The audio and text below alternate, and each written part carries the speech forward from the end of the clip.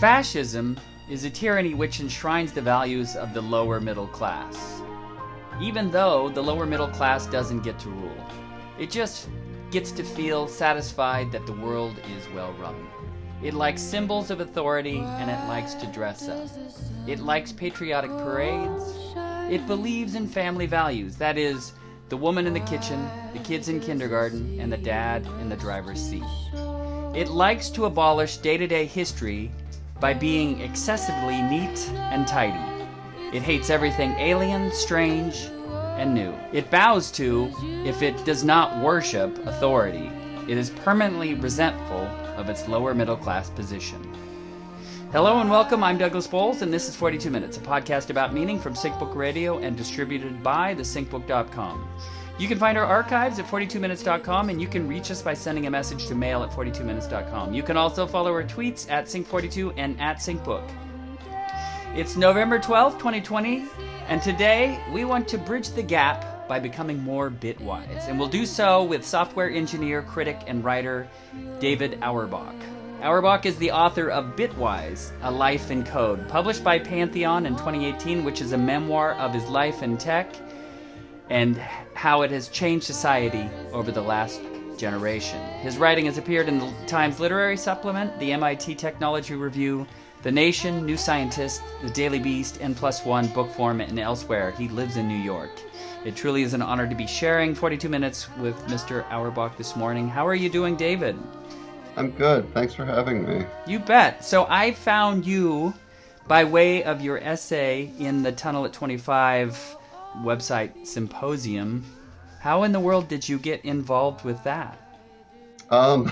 That's a good question. So I read The Tunnel when it came out back in 1995. I was young at the time. I was a teenager, and it's a very depressing book.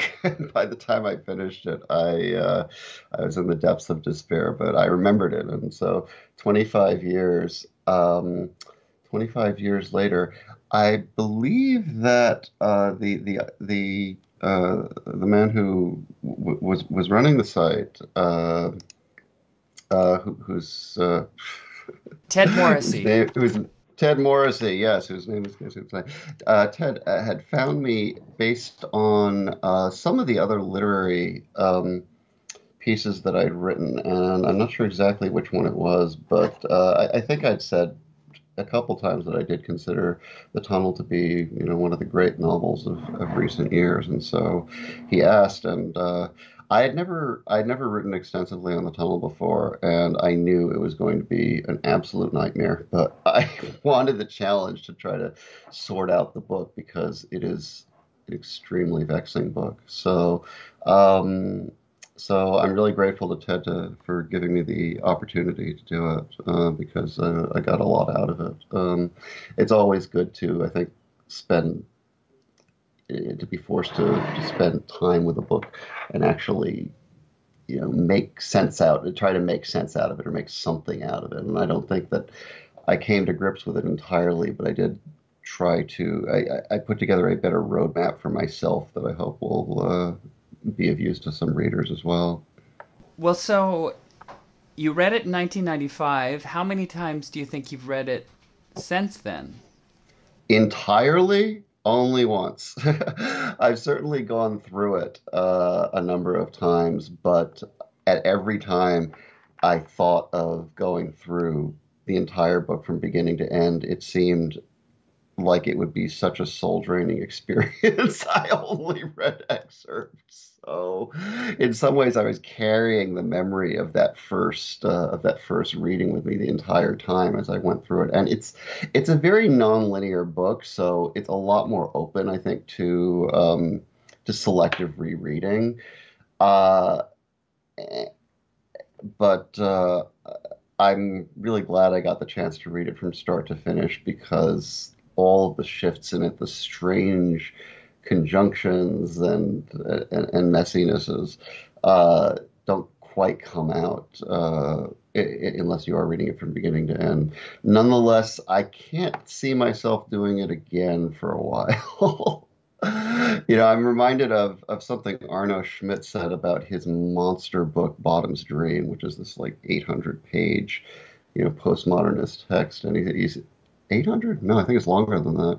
He said something like, well, people only really need to read chapters 3, 7, and 8. And I was like, well, gee. And I think it's true that the tunnel, I think, like I said, you can get more out of selectively reading it than you can get out of, say, reading like Joyce or Pynchon selectively. Like the same thing with Robert Musil, who I love, which is that you can read Musil selectively too, and not get too thrown off from the excerpting. In part of your considerations in this essay, entitled Glass and Dirt, the tunnel in 12 antitheses or antitheses. Antitheses. Antitheses. Yeah. How much did you end up having to spend some time selectively with the tunnel before you wrote it, or was this just how much time did you spend? Because some of the things that you talk about really helped me understand the book in a different way too. Oh, well, thanks for that. I spent a long time. I read the whole thing over maybe twice entirely, and then just sort of just tore through particular sections trying to make sense of it. And I also dug up what criticism I could. And there's not a huge amount of literature on it, but there's definitely some very helpful articles which I referenced in it, and also some interviews with Gass that were pretty revealing. So I did a lot of prep work, and Ted gave me a fair amount of advance notice. So I had a couple months to do it. So I had time to read it and sit with it and think about it. And I ended up, a ton of material was thrown away. And the tunnel itself, it's constructed in these 12. The reason why I took the number 12 was it was originally subtitled the tunnel in 12 Philippics, and each of the chapters is meant to to have an equal weight with each of the others. It's not that there's some progression, but it's not that. That's what I say. That's what I mean when I say that the book isn't exactly designed to be linear. That you're looking at the same structure from different vantages, and I think this is a point that Ted makes in one of his pieces, and so a lot of it was me going back and sort of building my own superstructure around that architecture so that I could make sense of these equally weighted pieces, and that took a while. Going through it, I was lost, I was frustrated, I was alienated, and Gass always made it clear that he intended the book to do this. The book was supposed to be very rebarbative, especially at the beginning, and it is. Well, can you recommend it to someone? That's the interesting thing. Who is this book for? And you note in your essay how it's both lyrical and vulgar simultaneously, and so when you're trying to quote something, you can't highlight one thing without sharing the other. Yeah. The oscillation of these almost Baroque passages with the dirty and racist limericks it's jarring. It's very intentionally jarring, and as far as recommending it, it's not a book for everyone. Very few books are for everyone. This book may be for fewer people than most. And, in the age in which we live, the audience for difficult books, I think, has shrunk compared to what it was 50 years ago, when there was more of, I guess, a cultural cachet associated with it. So, I'm only going to recommend this book to someone who has an interest in the development of literature and its possibilities and what can still be done with the word. And, you know, there aren't that many people who are interested in that, but that's okay. There's room for that in the world. And in some ways, I think Gass was trying to write a novel that he didn't want anyone to read, because he, I think, was also even in his era, he was filled, I think, with the increasing futility, or not futility, but the increasing marginality of literature in this sense. And The Tunnel is in some ways his attempt to get to grips with that of, okay, well, how do you write a book that isn't just for, the class of aging elites who still are deluded enough to think that literature exists at the center of the world. How do you write a book? And this is his answer. You make sure you alienate as many of those elites as possible at the same time.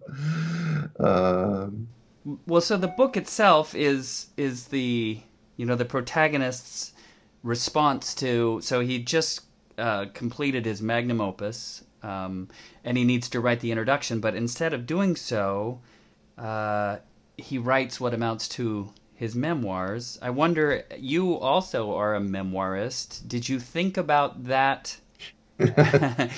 And from a structural standpoint, or even just a content standpoint, as you were working on this piece? I it may have been the other way around, in that I thought of The Tunnel while I was writing my memoir, which was to say, well, what does it mean to write a memoir? What am I putting down onto the page? And I think The Tunnel had a somewhat, a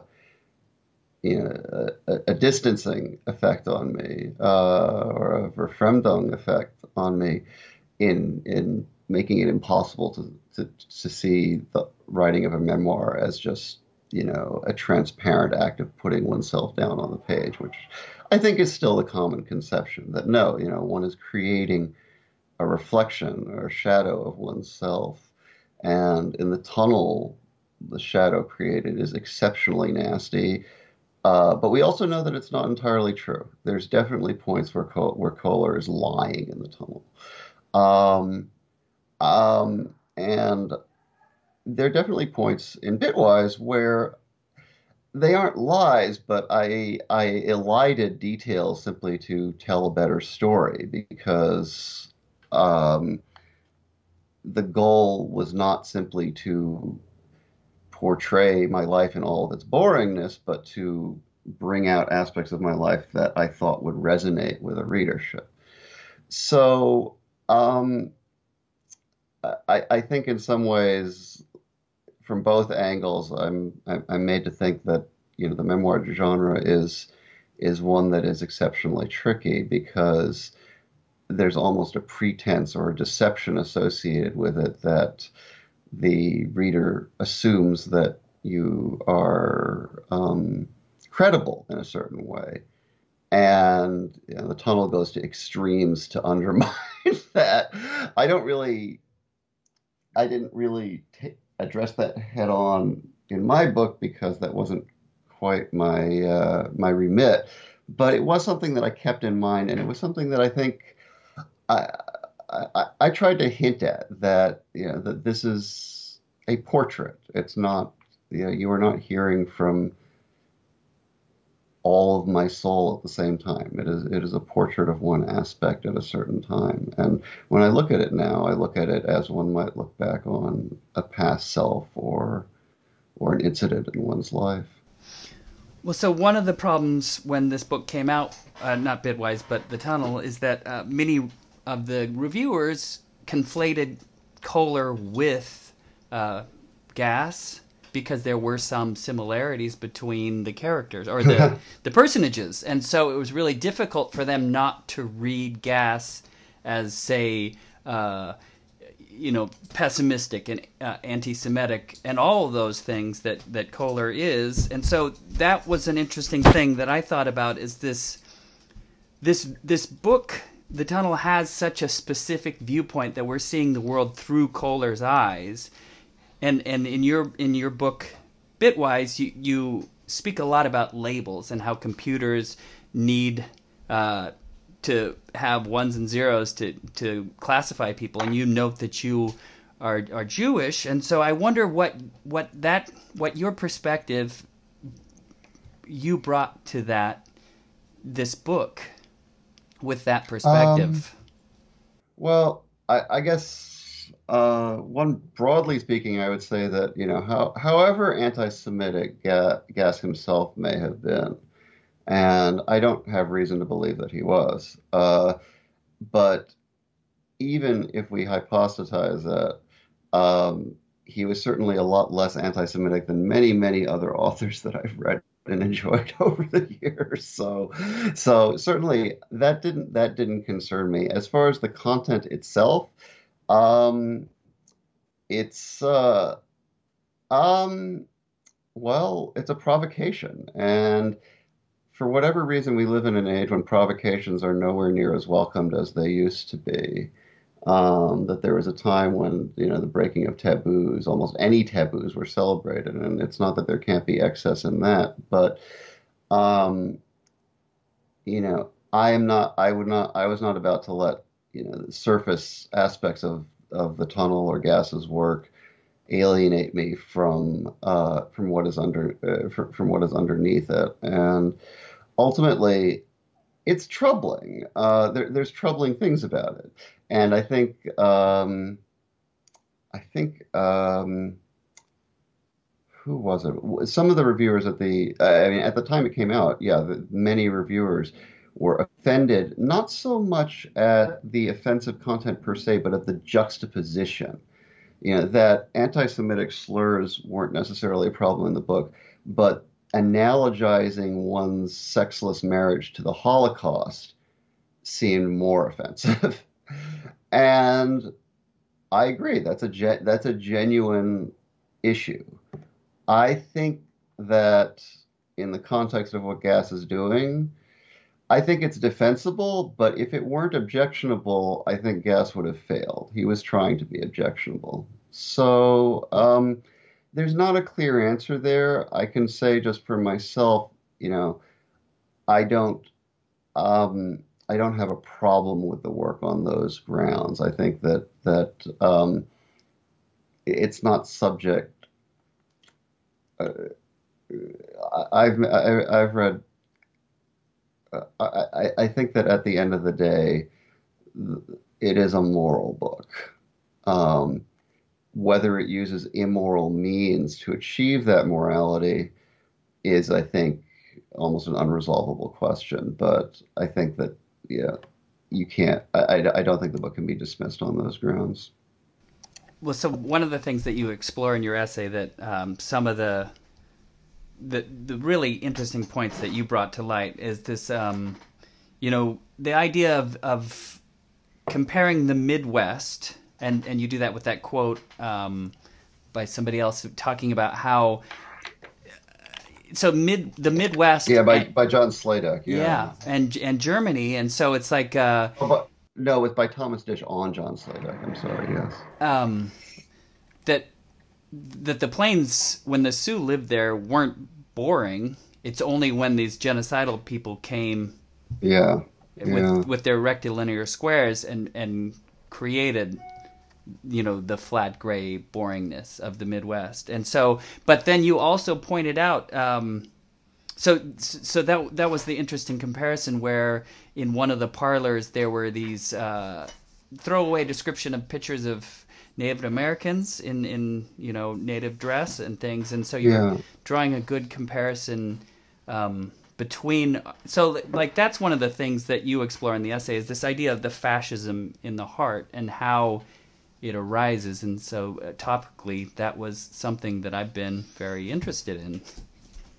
Well, it's interesting. That was one of the discoveries I was happiest about. That and it was something that I had really not I had not thought about on earlier readings, which is that this is a book about history. It's about a historian of Germany, and yet there is this massive um, elision in it, in that, aside from some throwaway references, that all the that the history of America is more or less ignored or just reduced to kitsch in the form of his colleague Culp's sort of um, uh, embrace of the victim without really knowing anything about it, and um, and uh, what I took from that was that this was in some ways Gass's way of engaging with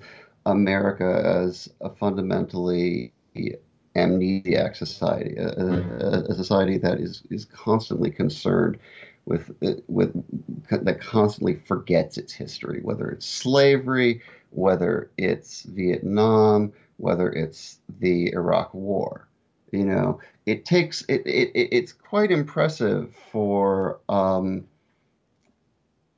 us to have rehabilitated George W. Bush in, you know, in less than 15 years, simply because what's currently in front of us, Donald Trump, happens to be the current person we're annoyed with. And I do think that that is something that is almost unique to the United States. And I feel that Gass must have tried to address this by ignoring it, that he couldn't, um, that there wasn't a way to bring up American history in a way that wouldn't result in it being forgotten again. So all he could do was ignore it in the way that it's done in this novel and address it indirectly. The other author that I think has really come to grips with this amnesia is Thomas Pynchon, and in Mason and Dixon in particular. But I think also it's not coincidence that Gravity's Rainbow predominantly takes place in Europe, because again, it's America as a society that's constantly papering over its history, either with myths or simply with a void. Hmm. Well, so let's shift gears then and move into your own memoir and how you structured it, which is through computers, which is really fascinating because you and I are roughly the same age, and so these different stages of the evolution of our relationship to technology, I experienced at the same time that you did. But so what is it to be bitwise, and why did you use that as your lens? Do you mean the term itself, or just the general approach of the book? Both. I think I mentioned that the term itself, bitwise, it's a pun, because bitwise is a kind of operators that are done rather than on numbers itself, but instead of on numbers themselves, their operations done on the binary bit representations of numbers and data in the computer. So I couldn't resist the pun, and I figured it would act as a little signal to software engineers to indicate to them that I knew what I was talking about, because I wouldn't have used that word otherwise. But more generally speaking, I hoped that the book would be instructive in the sense that we are now at the point where computation surrounds us, because of the exponential growth of computers, data, storage, processing power, all of those things, we now generate more data every day than was generated in the entire history of the world up until the year 2000. So, when we say everything is being captured, everything is being regimented, there are increasingly these filters and distorting mirrors being held up that condition what we do every day. In some ways, existentialism is now a quaint anachronism, because it's impossible to sort of take oneself as as an empty or insufficient vessel because you now are always going around with this huge digital paper trail that's declaring what you are, that you really can't escape from. And I felt that as much as people are using these systems, they don't understand exactly why it is, how it is that computers regiment our lives and what it is that computers can do well, with like with adding, and what they can't do well, such as understanding human language and why that is.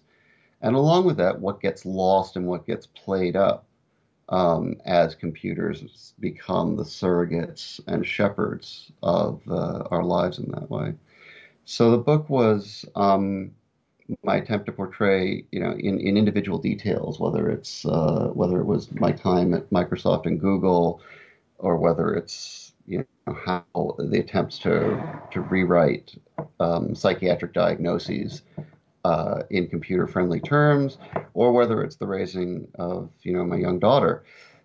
It's my attempt to explain how it is that's being inflected by computation in a way that I think that people still don't understand.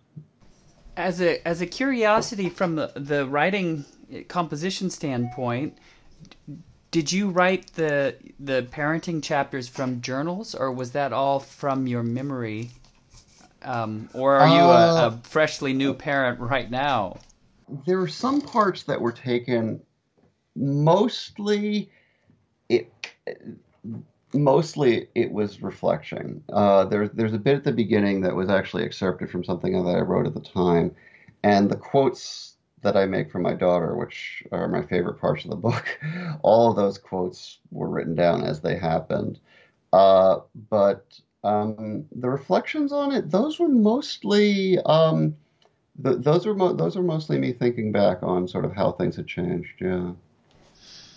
Well, so that's what's kind of fun for me too, is re-experiencing, just technology is so ubiquitous now, and we just it's that papering over again, where we kind of just know the browser that we're currently using, and we've forgotten everything else. But like I remember, in the past where to search, to do search terms, there was this browser that worked well for this kind of thing, and this browser that worked well for this, before Google really had ascended to what it is now. I'm curious, one of the books that when I was a younger person that I really appreciated was a book by Douglas Coupland called Microserfs. Did you happen to read that? Because it may have been similar to the life that you led working at Microsoft. I did. It's, the thing about those, it's, I hate to say it, but because, when you've been on the inside of that, what you predominantly notice is what all the things that were gotten wrong. So I'm the wrong person to ask about that, because all I see is, well, that detail is wrong, that detail is wrong, that detail is wrong. And so it sort of drives you nuts. It's funny, actually. Yeah, I mean, I had the same problem with the show Silicon Valley. That would be the other thing, which is like yeah, the like 2.0 incarnation of like Redmond, I guess. yeah. Well, I was just like, the details are wrong. It's funny because there's the representation that I think of that was probably nailed Silicon Valley best was a single episode of the show Veep, where they go to a very Google-like company called, I want to say it was Clovis, I think. But I look back and it's like, whoever did this did their research, because this is uncanny. And so I tip my hat to them, because they nailed it. Well, so that one of the things that your book made me think about was when I was a child, I lived in a fairly rural area, and so we were just kind of turned loose into the wild, and we were just kind of out in the forest, and in the town. The leash was non-existent. There would be a holler at dinner time to come home, but otherwise they just kind of turned us loose. And I know as a parent now that I just feel like there's no way that I would do that. I want to know where my kids are. But at the same time, the kids are existing in this digital landscape where I want to monitor what they're doing, but at the same time, I know it's the same kind of experience where they're just out in these different digital realms with very little supervision. Have you thought of that at all? I have. I mean, my older daughter is now 9.5, so she's right on the cusp of this, and I it's very strange because all of these she's being it's much harder to avoid or shield someone from parts of the world that you may not want them to get exposed to. But it's strange because in some ways my daughter is, I think, reacting with a bit of almost willful discipline in ignoring things that she thinks that she is doesn't want to engage with or is not ready for. And that, I think this is, it may be, I think it's unusual and I think it may be particular to her, but in some ways it does give me a bit of a sigh of relief because I feel that she actually has a pretty strong internal compass, and that keeps her from going down too many rabbit holes. She's not that much of a computer person, surprisingly, which which may be a saving grace for her. I don't know, but yeah, she would just as soon work with her hands or build something than get on the computer or the internet. She likes memes and silly things, but only in very only in moderate doses. So I guess all I can feel like is, well, hopefully she will be better equipped to deal with this nonsense than I am. Hmm. Well, so you mentioned that you wanted this book to be instructional, and so I should say that as I was reading it, you were explaining computer systems to me that I didn't understand in my youth. Like I could make them, like all the different descriptions, how you were explaining how these different, like even MS-DOS worked. It's like, oh wow, now I get Yeah. it. But the interesting thing that you brought to this, which is unique to you, is this where you have, even your essay about the tunnel, you're thinking about structures and architecture and how things are designed, but then you're also, one of your escapes was into literature. And so Yeah. I just felt like that was such a great, unique view. I'm wondering, how, because it does seem like you're utilizing both hemispheres of your brain in that kind of superficial way. So what is it about these competing interests that you were so taken with? That's a good question. I mean, what I say, I mean, the best explanation is probably in the book, but I would say that it was that as much as I was drawn to computers, I also felt a keen awareness that there were all these aspects of life that were being left out by them, and these were things that were confusing to me, and yet I felt that they were best explored through literature, and not just any literature, but difficult literature, one might say. That I found something of real importance in James Joyce's Ulysses, not because it was some pretentious book, but because these techniques were being used to say something compelling and original about human existence that was far beyond anything a computer could capture. And in Bitwise, I talk about, I think, books that bridge that gap a little, and the works of the Oulipo are an example because they use computational methods frequently. And I talk about a story that I only found when researching the book, where Georges Perec, who wrote Life: A User's Manual, actually wrote to Donald Knuth, who is the guru of algorithms, one of the most famous computer scientists, and actually asked him in the 60s for a large Greco-Roman square because he create. He couldn't create one on his own. He needed a computer to find one. And in turn, Knuth decided that Life, a User's Manual was one of the best was I think the best novel of the 20th century. So I loved finding sort of degrees of overlap like that, and it makes me sad now that if anything, things seem more fractured and atomized, and people are less likely to go out of their individual milieus and